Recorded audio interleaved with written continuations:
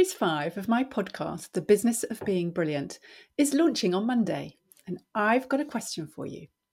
If you're a working parent, the constant switching between work and family roles that happens on a daily basis can be exhausting, a source of frustration or guilt, and it can leave us feeling seriously time poor. And if you're an employer, why should you care about this? I got some wise answers from my first guest, Yael Schonbrun, PhD, who's a clinical psychologist, assistant professor at Brown University, host of the Psychologists Off the Clock podcast, and author of Work, Parent, Thrive. Here's a sneak preview.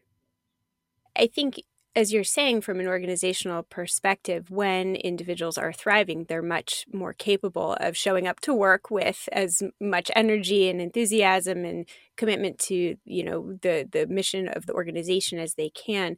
And when organizations support individuals, they're much more likely to get loyalty, and high energy. And there's sort of a paradox, because if organizations can support the individual even in their time off, they actually do get more back on the work side. Tune in to the full episode from Monday to find out how we can add more of what Yael calls work-family enrichment into our experience of working parenthood, and how we can slow time down even when our to-do lists keep on growing.